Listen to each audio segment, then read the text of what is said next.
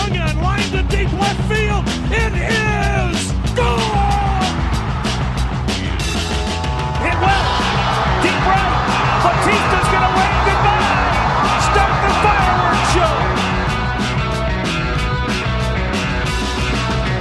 This is the official Cover in the Corner podcast, episode 181. I am your host, Matt Lyons, and in this week's episode, talk about the draft and all the multiple pitchers that Cleveland picked in the first 10 rounds. Talk about Oscar Mercado, who seems to be improving since he's came up to replace Josh Naylor, see if that's real or fake, or just generally what that is, what's going on with Oscar Mercado. Talk about Franmil Reyes. He's also back and hitting big dingers. No matter what, we know that's real because he's Franmil Reyes. He is a very large man. He hits balls very far. And we asked everybody on a poll, since we were technically at the quote-unquote halfway point of the season with the All-Star break, what grade everybody would give them. We'll give ours and kind of review what people said about Cleveland, where they are right now. 8 games back on the White Sox. A little further than about a week ago, but it's where they are now, so we'll talk about that. Joining me for all that more on this, Merritt Wolfing. Merritt, how you doing? I'm very well, Matt. Thank you for asking. It's very hot where I am, but other than that, what are you going to do? Oh, it's very hot everywhere, I think. I think everybody's... I think literally California's burning again. It's just kind of... They were saying, burning. There's 130 some odd degrees in Death Valley, so that's... Yeah. What was that, 4 degrees off the highest temperature ever recorded? Something like that? Anywhere on Earth, yeah. So that's pretty good. We're doing great. Yeah. Feeling strong. How are you doing baseball-wise, man? I know you were on vacation last week, but... I was. I really took the right time to take a week out and leave the country, I have to say. It's a good time to not watch your baseball team either, because it was a rough one. Yeah, I finally came back to a couple walk-off home runs, so that was pretty cool. Pretty good timing, I have to say. And then it's a bludgeoning of the hated Twins, so feeling pretty good about the whole prospect of where Cleveland stands as long as I'm in the country. Yeah, they have not been swept by the Astros when you've been in the country, so just don't ever leave again. Exactly. They've never gone on a 9-game losing streak while I've been in the country, have they? Actually, they have, probably. Oh, I'm sure they have at some point. I'm sure they have. They were really bad for a long time there. So. Oh, yeah. Yeah, they were great. But not recently. Not in this decade, they haven't. We'll go with that. No. Almost positive they didn't lose 9 games in a row last year. Matt, they did the exact opposite. They would win 9 or 12 or 14 or 22 games in a row or something like that. Just random numbers off the top of your head there. Yeah, just rattling them off. Just popping in my brain. Yeah. And of course, we are at this is the halfway point, a little over it, technically, by 81 games, but the ceremonial halfway point. Ceremonial halfway point, yeah. So we're at the All-Star break. Now, this year, MLB has kind of squeezed everything into one weekend, which I think it's kind of cool the way they do it, that now it's, instead of just the Home Run Derby and the All-Star game, they also have the Futures game, the draft, all this stuff is just crammed into these 4 days. Everybody's watching baseball, and I think it's really cool. I don't know how much of the draft you watch, but I watched it on ESPN, and it was identical. It felt exact same to watching like the NFL draft. Which I watched a little bit of it, yeah. Yeah, even when I went through streaks of not watching football, I still watch the draft. I don't know why. The NFL draft is just fun for some reason. And this felt exactly like it. I don't know if it was MLB asking ESPN to put so much effort into it, or if it was ESPN themselves just doing it. But compared to where they were a couple years ago, just having it in the back lot of some MLB Network studio, and now they're in this giant stage and everything and all these graphics. It was really cool to watch. Everybody's excited about Pixar. I think it's cool. And did you watch any of it, and did you like it more than the weird back alleyness of the last few years they had? I like the energy of the older days. We're just in a conference room at a hotel somewhere in Omaha or something. I like that energy. So anywhere between that and what we had last night, I think was I don't like anywhere in between, right? Like you said, with the weird back alley stuff, or just being in studio, whatever the hell, random number. Studio 42, is that what it's called? Yeah, they're probably not in that one. They're probably I don't know, what was Ramiro Mendoza's number? They're probably in that studio or something like that. So they couldn't even get the A studio. But yeah, it gives it more energy, and they having it because they had it at Coors Field.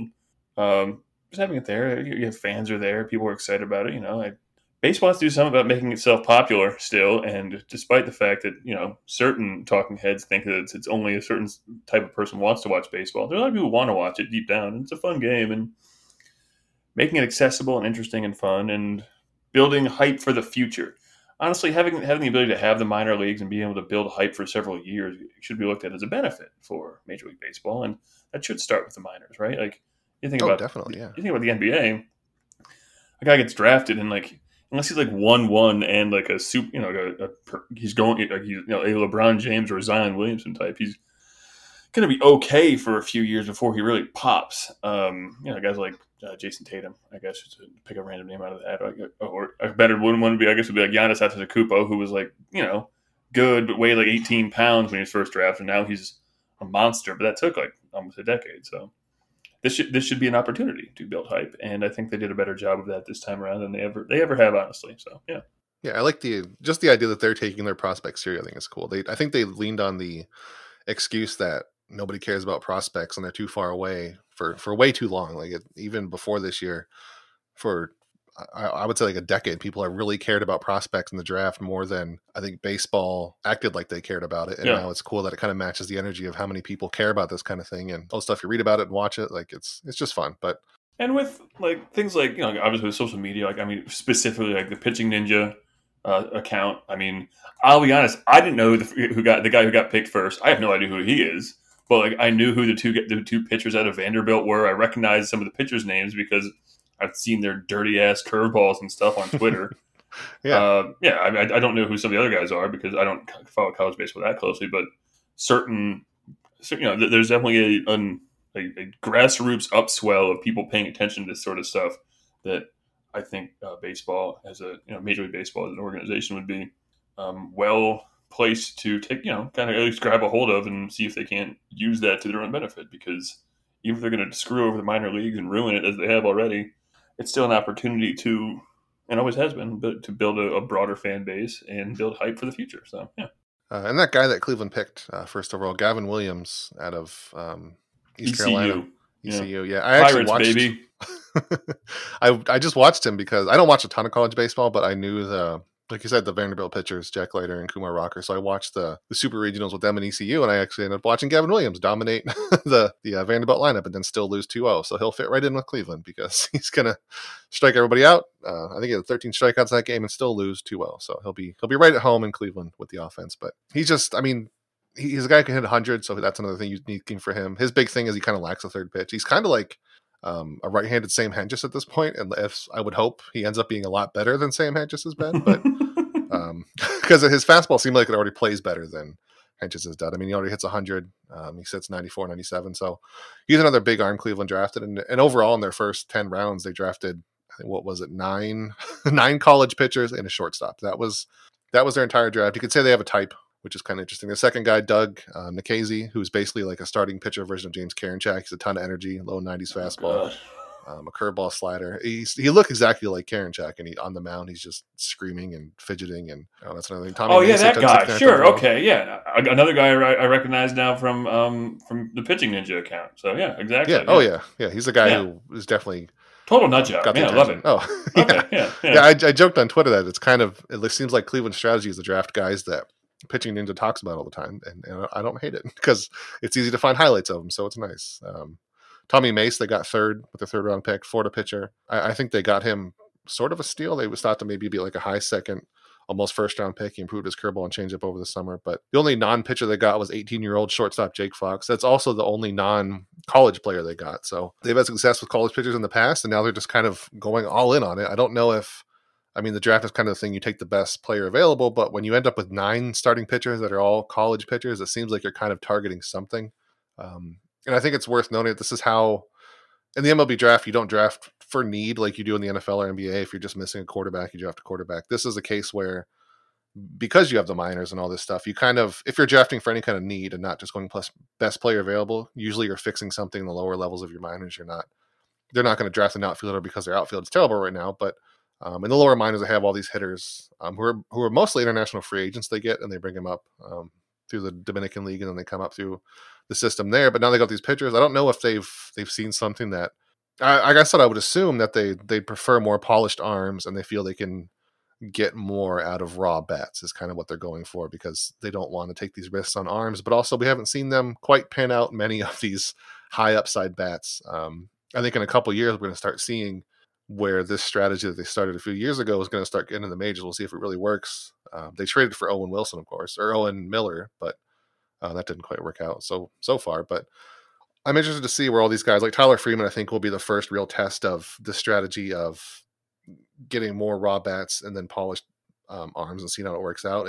But yeah, any thoughts on just the first 10 rounds you've seen from Cleveland? The second round we haven't seen yet. By the time this podcast comes out, it still won't be because it's just kind of going through the results. Obviously, they've, as you mentioned, they've been very much all about for years now. Honestly, going after college level pitchers that they can kind of hone a certain aspect. You kind of go through some of these guys. You read the breakdown of them, guys like Williams or Nikhazy are just big arms and things like that. Maybe they can figure something else out. That other guy, Tommy Mace, they talk about how his spin rate is very good here in the MLB.com article, but breaking pitches, things of that nature. You wonder, because like pitching in college is you read like things from like guys at Driveline or anyway, a lot of the people who like study pitching and like pitching development.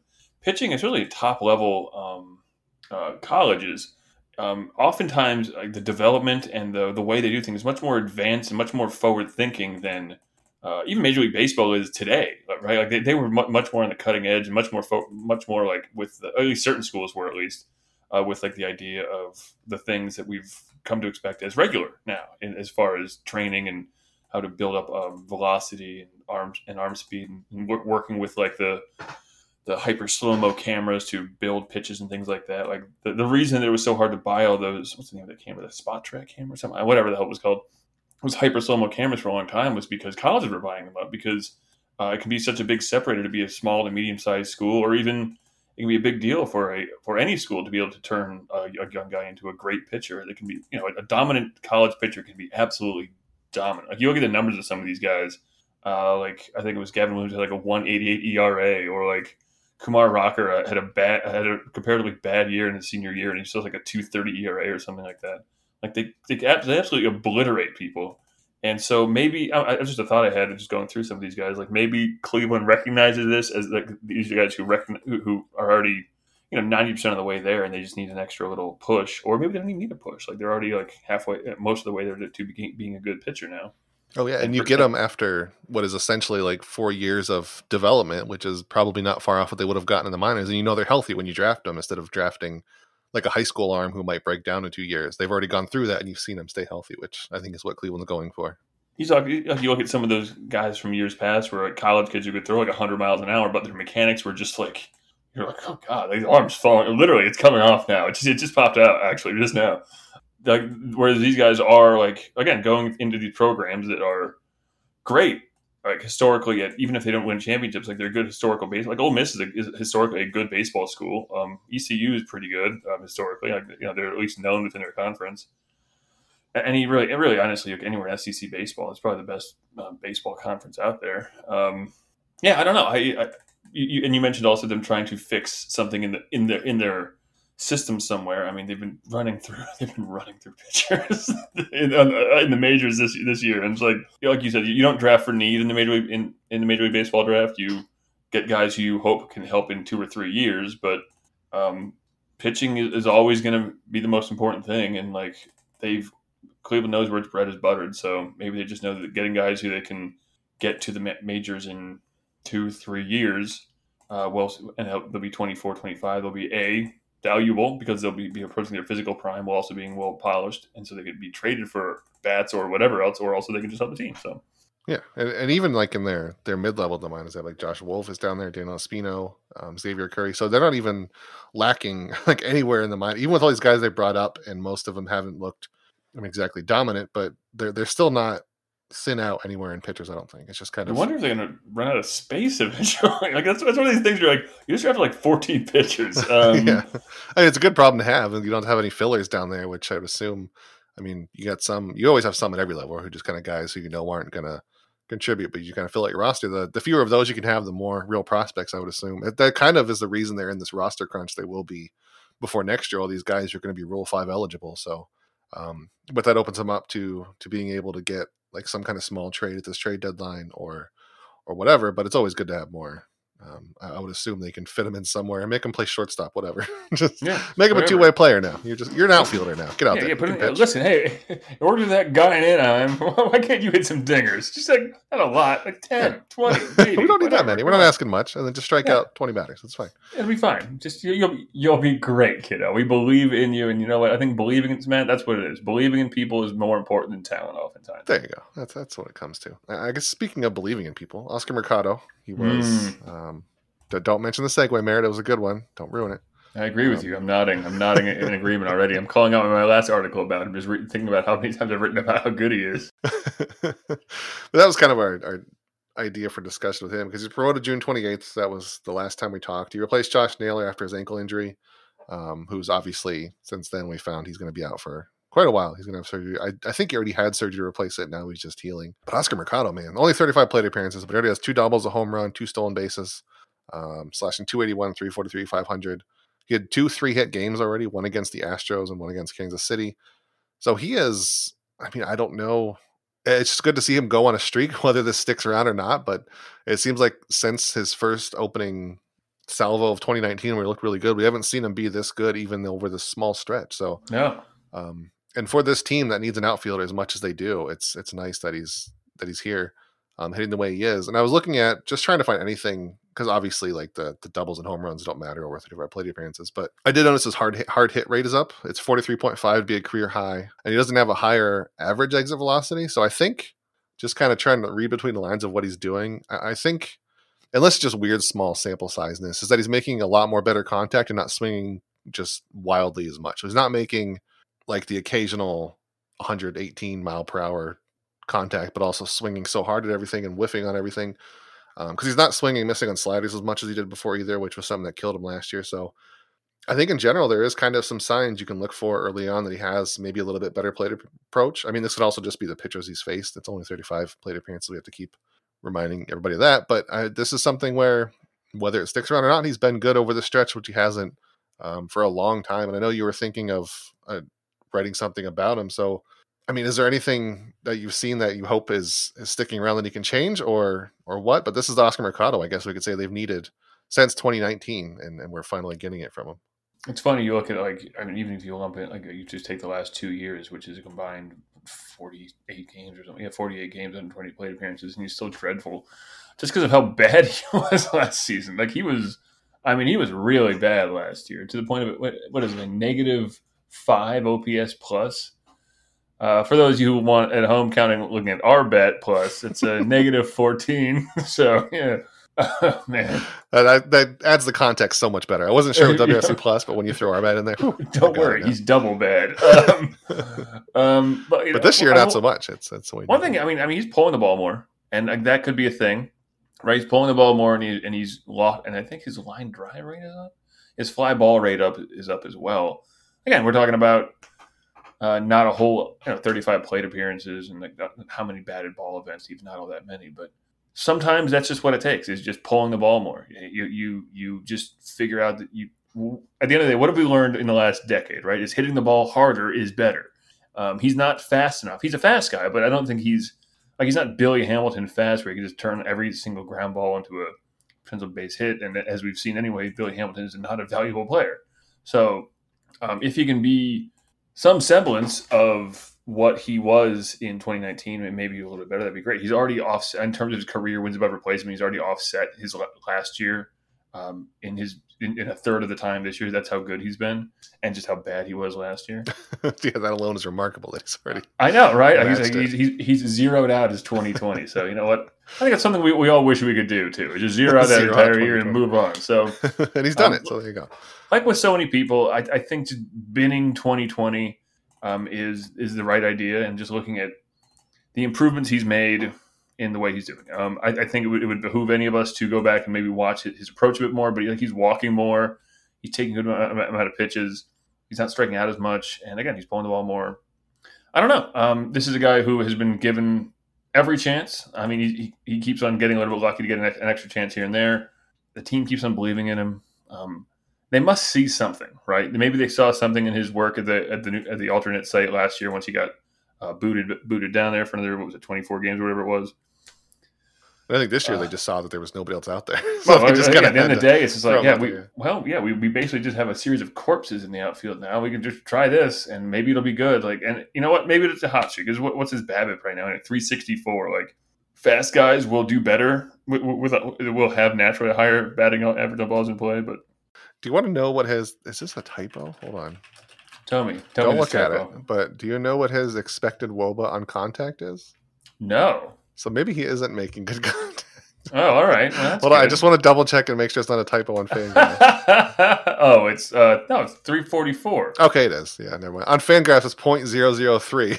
Like what that can't be right. That is, this man's the luckiest man. Good. Yeah. I mean, so no, he's been fine. I mean, that's basically what he was. That's exactly what he was in 2019. So, and I forgot he hit 15 home runs a year. I've always just envisioned him as like a slap hitter guy, but he had 15 home runs in 115 games. That's not bad. So, I want him to get back to that and striking out 17% of the time like he did in 2019. Like that 2019 player, if he's that, even with the bat, like a 96 WRC player who hits 15 home runs and doesn't strike out. It's a 2.5 win player. I mean, right, that was, that's a guy who you can count on, right? That's a guy who just you have out there every day. You're not, that's our classic monkey's paw. What we as Cleveland fans keep running into, where we're just like, just give us an average player. Here you go, idiots. And we're like, oh, this is actually isn't as fun as we hoped it would be.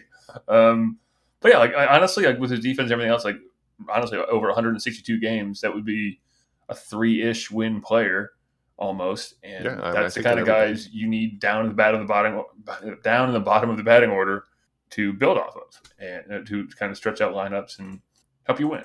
And I don't think he's ever going to be a star, but I think he could be that kind of player. And he's 26. Like, I don't think he's this good. I don't think he's a 126 like OPS plus kind of a guy. But I think he could have a 780 OPS, something like that. That seems fair. Yeah. I mean, they've got plenty of time to figure it out. They only got one option left. So, did they? No, they would have used one already. So he probably has one for next year. So, I mean, they're not quite at the Jake Bauers line yet, where they have to figure it out with them. So, I would assume he gets next year to work it out too, and then we see. But there's still just no depth in the outfield, even up higher. I guess till like George Valera gets there, there's something. Oscar Gonzalez just got to AAA, so maybe a year or two he'll be there. But I think just based on circumstance, he's going to get more chances. And like you said, he always gets these like streaks where, I mean, 2019, that first half was a good enough look to give him a chance through the rest of the season and even to start 2020. And he was so bad in 2020 that he just couldn't do it more than, I mean, almost played 40 games still in a 60 I know. season, he played over half the season and he was so goddamn. He had a 174 on base percentage and a 174 slug. So it was not a good season, but I mean, this year he's playing well enough where this is going to give him a lot of leash at this point. I mean, the season's half over and he's one of their best hitting outfielders. So I'm sure, I can't imagine anybody comes up. And I guess unless Nolan Jones comes up and they put him in the outfield, but that doesn't seem likely at this point. At this point, that's not happening either. Like we're halfway through July. Like, I don't know. We'll and see. He still hasn't played much other than just third base and first base in the minors. So I don't think that's happening. But I mean, Daniel Johnson, if we talked about that before too, that clearly I think anyway, they just don't see. They see something in Daniel Johnson where they know it's not going to work out. Otherwise, he'd be out there starting every single day like they did with Owen Miller. There's not like an aversion to giving these young guys time. It's just that I think they see something in Daniel Johnson. It's like, no, this is not going to work. And we sort of saw a glimpse of it in his 5 strikeout game, and I'm sure something's going on there. But I think Mercado's going to get a pretty long leash. I think Zimmer's leash is probably almost done. Bradley Zimmer's. And then especially now that Harold Ramirez and Eddie Rosario, at least for this year, unless they trade him at the deadline, there's at least a little bit of a logjam now with guys who are, I mean, Eddie hasn't been very good, but he's at least looks like a major league outfielder occasionally. So yeah. So there's a bit of a more group. And I forgot Jordan Luplow even existed, and he hasn't been playing forever. My God. There is outfielders, just not great so far. But. Yeah, they're just on the DL is the issue. So yeah. Remember Ben Gamel? I was looking him up. It was funny. Didn't he get 2 more months for the Pirates in a game a little while ago? I think so. Yeah, made us all feel bad. Yeah, he's terrible though, so it doesn't matter. Luckily, him. I'm okay with that. But yeah, so I mean, other guys on the DL, but coming off, we talked about in our last podcast, we were just looking at the exciting prospect of Franmil Reyes and Roberto Perez being back. One of them being back in the lineup, one being behind the plate. But Reyes is back. He's at the plate, and boy, is he at the plate, man. Already 10 for 31 since he came back. 3 home runs, 9 runs batted in. I think we were both excited about him coming back and what he do for the lineup. I don't know that we saw him being back like this. Like this is just Franmil Reyes. He's back and better. I wonder if he's seeing these. You mentioned it the last time, that he's seeing these balls that aren't spinning as much as they might have been. He just came up to this new world of mashable balls, and now he's here hitting these huge home runs. What is his? You know what I want to look at right now, real quick, while we're in the midst of this podcast, is what his minor league numbers look like and see how they've changed. Because, like you said, like his entire career has been encapsulated by purely more and more sticky stuff on balls. It's only become more and more hard for large guys who are free swing to hit. But like, he hit so many home runs in the minors. My God, I don't know. Since he came back, 345, 387, 690.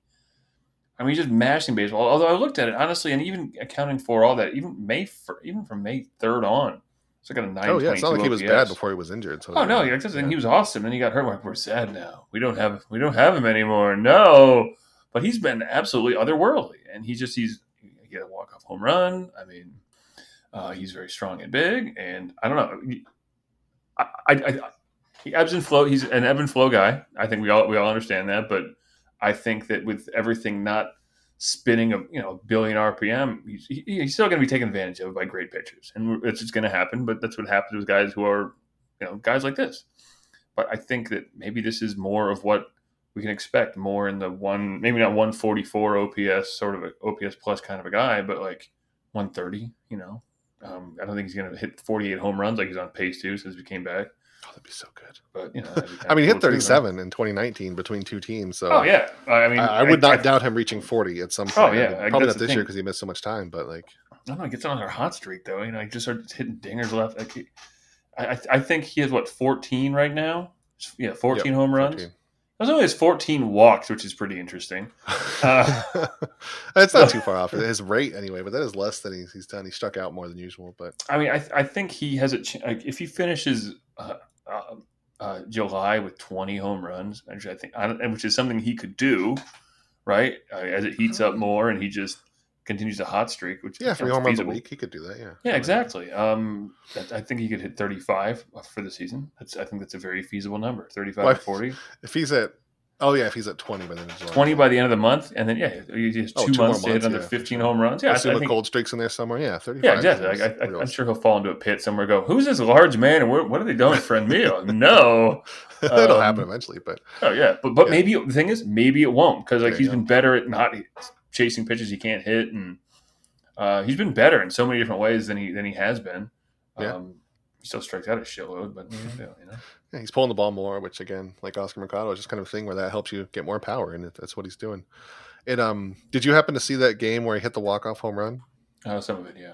Oh, that whole thing was so good because his bat flip was the sickest bat flip on earth. So good because they walked Jose Ramirez to get to him, and he said after the game he was just hoping that they would do that because he wanted to go up there, and of course he did, and he crushed the damn ball. That was fun. He's so cool. I mean, him and Bobby Bradley flipping the bat. Ooh, that was a really good one. That was. I like Bobby Bradley's okay. It was much more understated and very matter of fact. Like, screw you guys. See, I like those.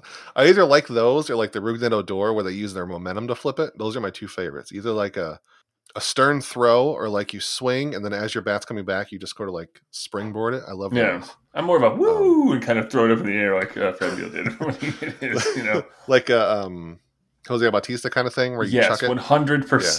Yeah. But with less anger, there's more of a joy to the way Reyes does it than the abject fury. I like anger too. I think Bobby Bradley's joy as well, but and Bobby Bradley too. Like, I mean, we've talked about him so much at this point. I didn't include him again, but we love him. But he's also our favorite. Slowly becoming one of my favorite players. I mean, he has a 143 WRC plus already, and we're at 31 games now with him there. So this is not. It's still small, but this is not a nothing for Bobby Bradley so far. 10 home runs already.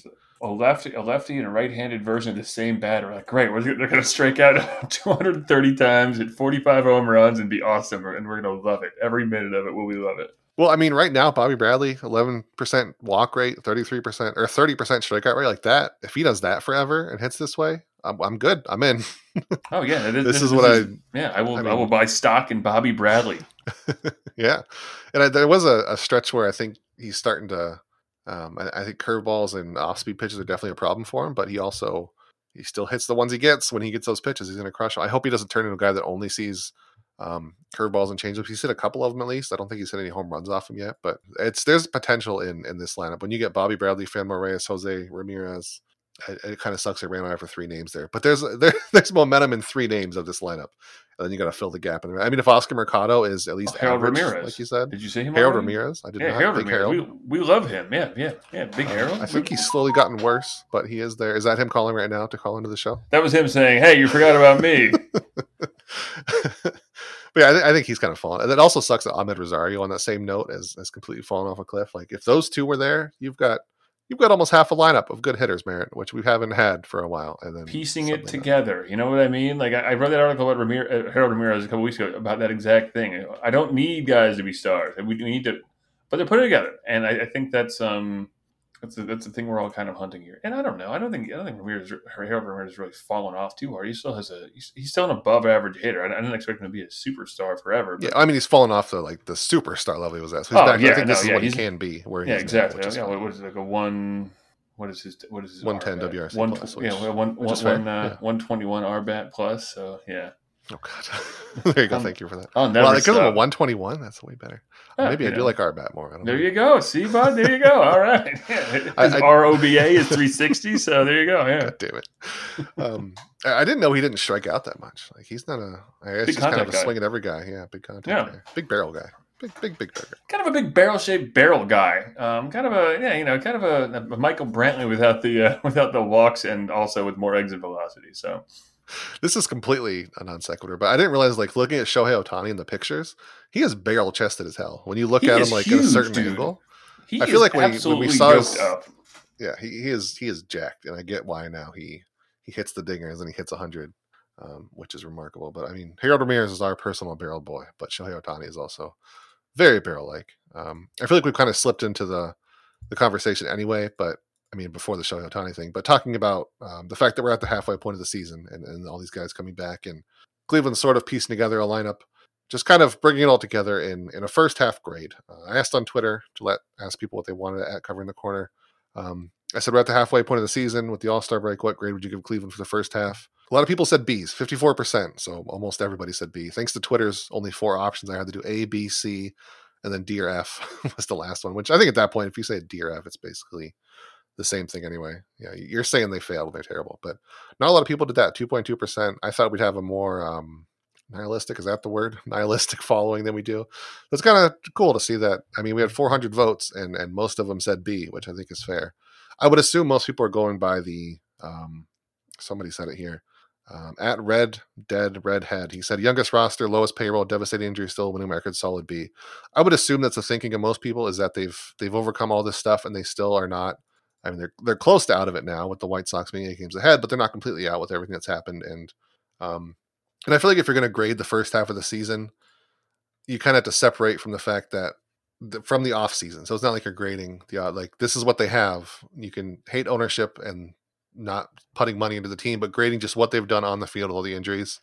As far as grading the players and the managers and all that stuff, like I think you're allowed to give them the benefit of the doubt. They didn't ask to have a payroll with nothing and not get any help, but they were injured and they overcame it. They didn't have any pitchers. They've been doing whatever the hell they've been doing to make it work with pitchers, and they're still, what are they, 45 and 42, still winning record. They're only so far back from the White Sox because they got super hot and they're a really good team, but and I think B's losing streak didn't help either. Oh yeah, that whole 9-game losing streak was not good. But then also the 3-game winning streak at the end also kind of helped a little bit. I'll take that too. Yeah, I feel like that's what happens when you're not a team with Shane Bieber and Aaron Civale. You're going to have these big swings back and forth. Zach Plesac coming back should help that a little bit, but we're still going to have these big gaps where it's 4 games in a row with just a bunch of whatever you can fit in there. JC Mejia trying to figure it out.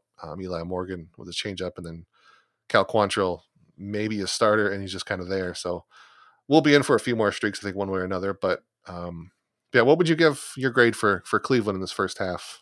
Do you agree with the crowd on the B or something different? I don't know. What I wanted to do in the run-up to this was kind of look at. Also, I was looking at the opening day roster, the opening day lineup rather for Cleveland. No, they're not, dude. They're starting center fielders in the 60-day DL. The guy who pinch hit for him is not on the team anymore. Cesar Hernandez, Jose Ramirez, Eddie Rosario's on the DL now.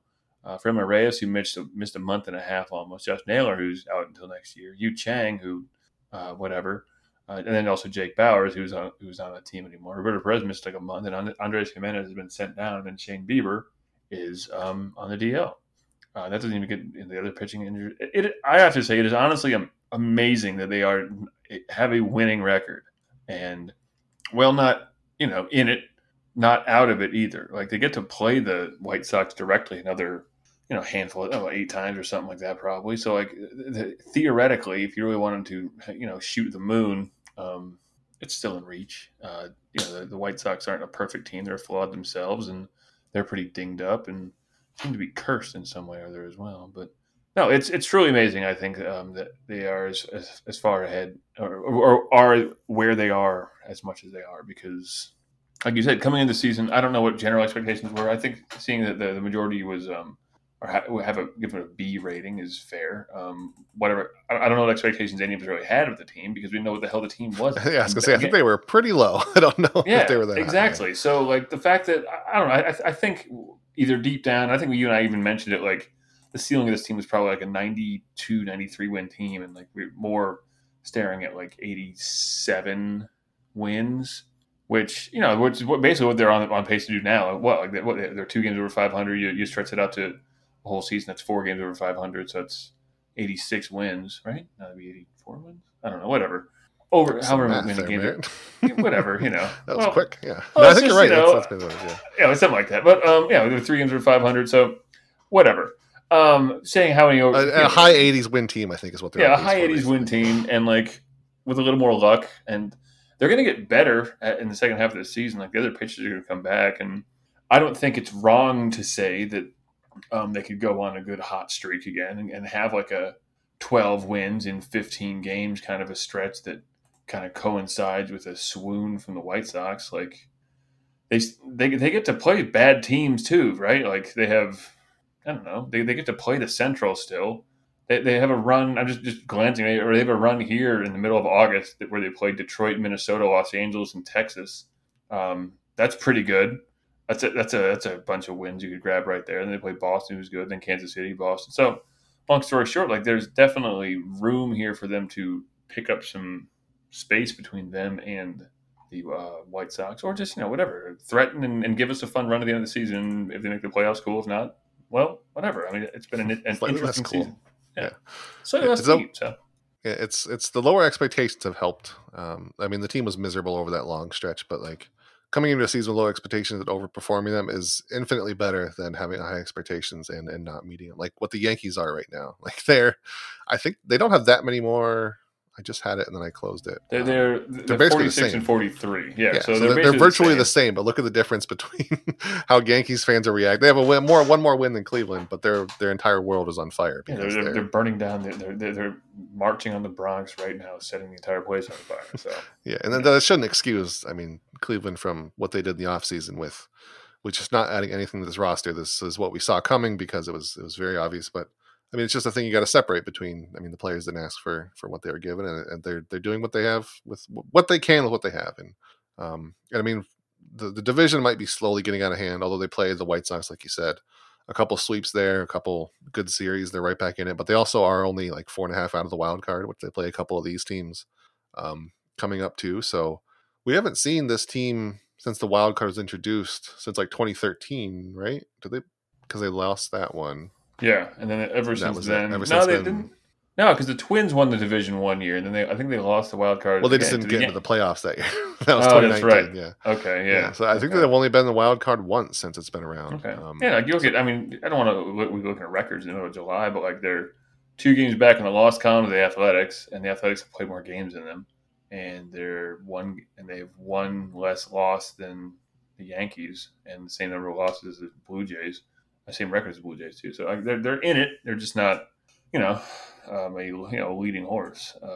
Yeah, and I think it also, yeah. They also, speaking of the Athletics, because they played a lot more games than Cleveland because of all these rainouts, but Cleveland's going to play a ton of games in September, so even if they are a few games behind, they're going to have a chance to make it up. I know at least one is against the Royals. I think there's a couple Twins in there. I think there's a doubleheader against the Twins, which... Yeah, there's a random Royals game stuffed into one of these runs here.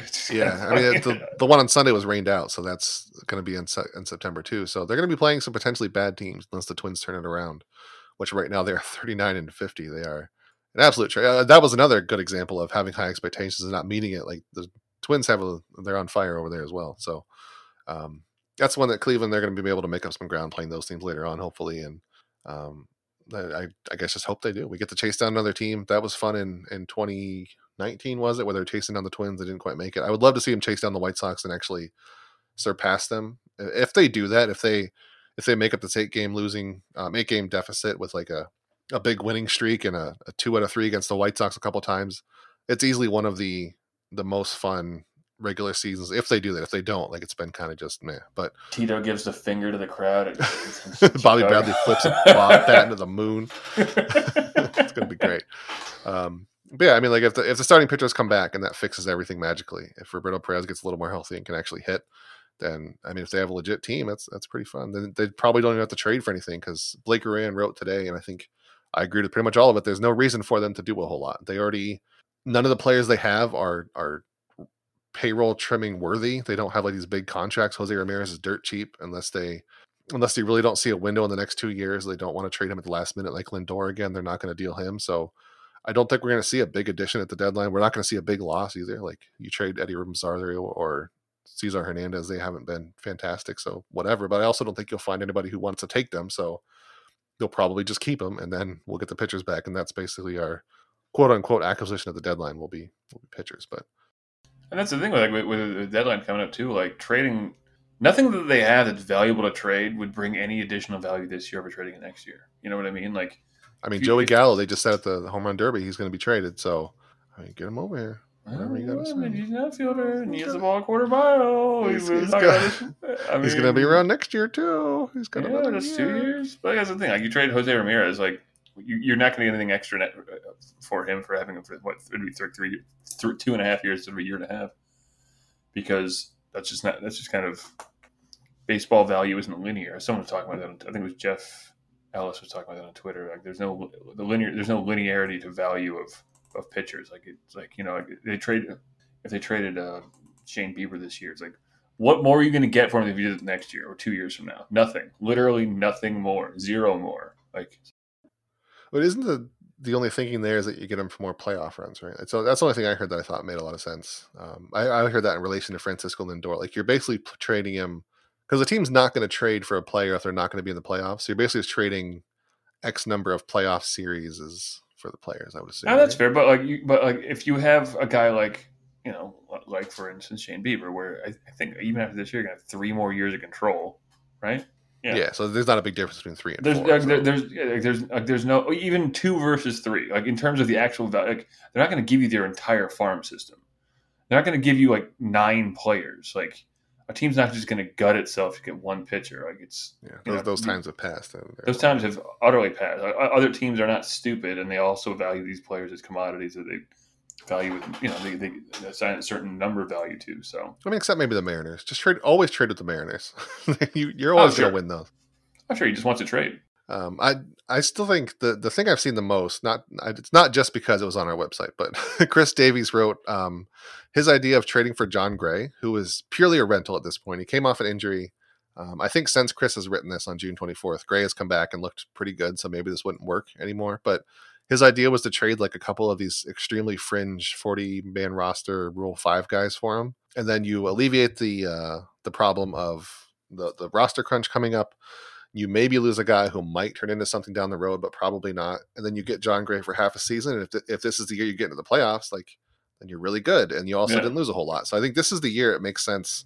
It's kind of backwards. Like this is the year it makes sense for Cleveland to just get a rental because it's not what people are looking for anymore. It used to be there, like John Gray, a pitcher. Oh boy, we'll trade everybody for him because he's a starting pitcher and we get him for half a year. But now they want these guys who have multiple years on their contracts, but like, it might lead to someone like John Gray or another pitcher who's coming off, who's just a rental you could get for virtually nothing. And it makes sense for Cleveland, who has no pitchers, even when they're back. They're still going to be pretty, what's the word? Undepth? Shallow? Is that the word? They're not going to have very many starting pitchers. Yeah. There you go. Undeep. Undeep. That's going to be the name of the episode. Is that, and John Gray would help that. So, I mean, I love the idea of, I haven't seen any other trade ideas for Cleveland that makes more sense than either doing nothing or trading these extreme fringe guys for someone like John Gray because you're going to be able to get him for virtually nothing. And I've basically hyped myself up to get John Gray before the deadline or I'm going to be sad. So That'd be fun. And and you maybe keep him around, convince him of how living in Cleveland is just like living in Denver, Colorado. I do miss the idea of rentals though. Those are always really fun for me. Listen, we got the CC Sabathia. Yeah, there you go. Exactly. Yeah. That was the like best. the idea that you trade this one superstar for half a year and he gets to go to this other team and carry them to the playoffs, and like it just doesn't happen anymore as often. Or like Carlos Beltran when he was on the the Astros. No, I think the Astros was after that. Maybe that. I think the Astros traded him for more than 1 year. That wasn't just a 1 year rental, was it? Because he had a lot of time to work in his cheating scheme. No, yeah, that's what it was. Because he had this little run, but then he was a dynamite in the playoffs. Is what it was. Yeah, but those kind of guys are fun. Cleveland never really got him. I mean, I guess they sort of did. Jay Bruce was one. That was fun. That damn catcher who sits on the mattress, and I always make fun of him for it. I can't think of his name now. What? The one who declined the trade, who they got 26. Lucroy, yeah, John Lucroy, yeah. That was almost one they did. That was almost fun, but like the bigger one there was getting Andrew Miller for multiple years. So there's just something weirdly unique about getting a guy who you know is not going to be there long. Then you end up with like CC Sabathia on the Brewers, or forever ago Kenny Lofton on the Giants for half a season. I just saw a video about that because Dusty Baker's kid got drafted, and Lofton was in that highlight. Every time that comes up, I'm reminded that Lofton was on the Giants because he was rounding third base. In that he was everywhere, man. He was.